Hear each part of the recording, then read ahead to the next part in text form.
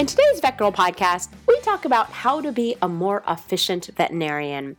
And I always associate this with quality of life.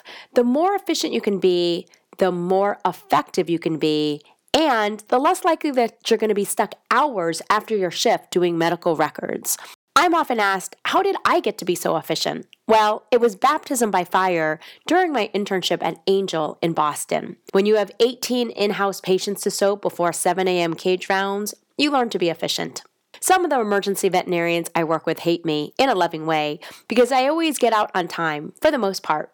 They're often stuck behind doing paperwork or electronic medical records for hours and hours and wondering how the heck I get out on time. Well, let me fill you in on a few secrets of making you a more efficient, effective veterinarian. Why is this important? Because the more efficient you are, again, the better work-life balance you have, the better patient care you have, the happier you make your veterinary technicians. It's a win-win-win. Rule number 1, do doctor things. I love the technicians that I work with. A, they're super tolerant of me. B, they make my life way easier. Since I'm only on clinics 2 days a week, I like to brush up on my technical skills and do crazy things like clean ears, hit a vein, place catheters, unblock cats, things like that. After all, I want to keep up on my skills. So the technicians I work with are super tolerant and let me do some of these things. That said, sometimes my technicians will push me away and say, go do doctor things, for real. I'm appreciative of this because it's all about appropriate delegation. We criticalists and veterinarians are typically control freaks. Hey, at least I can admit it. And we like to do things ourselves. Well, newsflash, folks, you can't do it all. You have to trust your team to do it so you can go do doctor things, like finishing up medical records versus just chatting with people. Splurging on a veterinary dictation service so you can dictate your medical records if you're a slow typer, taking shortcuts like using more abbreviations in your medical records, training your patients more efficiently and more effectively, and updating your treatment sheets, and creating invoices and estimates, and dealing with screaming pet owners in the front lobby. So stop messing around and go do doctor things. Live by this. Rule number 2, stop chatting so much. I'm all for socialization, but sometimes I have to boot the overnight doctor out and tell them to stop talking. Go do medical records, man. Go home. Stop socializing. While I mean this in a loving way, you can't get all your soaps typed up, your treatment sheets written, and all your doctor things done when you're socializing about. This is especially important in the first 90 minutes of your shift. Go in, round efficiently, soap all your patients, type up everything on your electronic medical record for your in-hospital patients ASAP, and be efficient. When I'm super swamped, I'll do this in the quiet doctor's office or plug in my iPhone while blasting classical music as I'm typing to drown out the overnight emergency doctor chatting.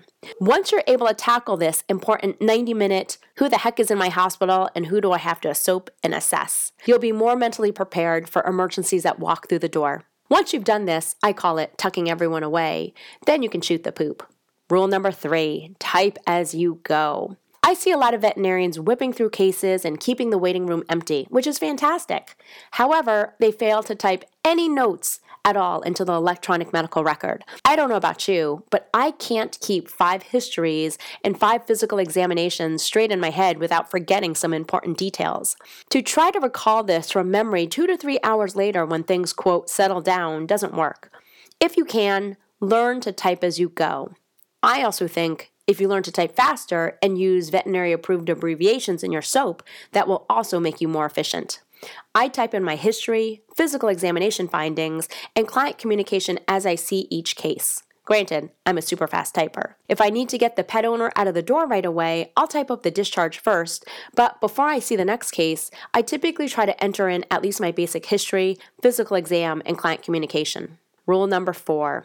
This honestly pertains more to emergency veterinarians, but if you have the opportunity, triage and examine the patient immediately upon presentation. I'll admit, I've got some weird rules. I like when the CSR brings the patient back to be triaged immediately in the ER. Why? Because I can do my full physical exam in the back while the pet owner is still registering and the front desk staff are still filling out paperwork. I can do my whole physical exam, create my treatment sheet, and figure out my mental plan as they are compiling a medical record. That way, I'm ready to rock and roll with the medical record as soon as I get it. Rule number 5, don't stand around. If you're waiting around for your front desk staff to finish creating a medical record, or you're waiting for your staff to knock down a patient, don't just stand there, do stuff. Granted, VETGirl is rarely still. Even if you have 5 minutes while you're waiting around, take the time to chug your water bottle to stay hydrated. Take the time to finally pee, down a granola bar, let your dog outside, reassess your critically ill patient, start your discharge for your black cat, document a client communication, check your mailbox or your to-do list, triage your email, fill out a treatment sheet. Hopefully, this short list of 5 rules, again, 1, do doctor things. 2, stop chatting so much. 3, type as you go. 4, triage and examine the patient immediately upon presentation. And 5, don't stand around, will make you a more efficient veterinary professional. Whether or not you're a veterinarian, intern, resident, veterinary student, or veterinary technician, hopefully these tips will help you so you can better care for you. With that, I have to go pee, post on social media, type up medical records, and do CPR simultaneously. See you on the next podcast.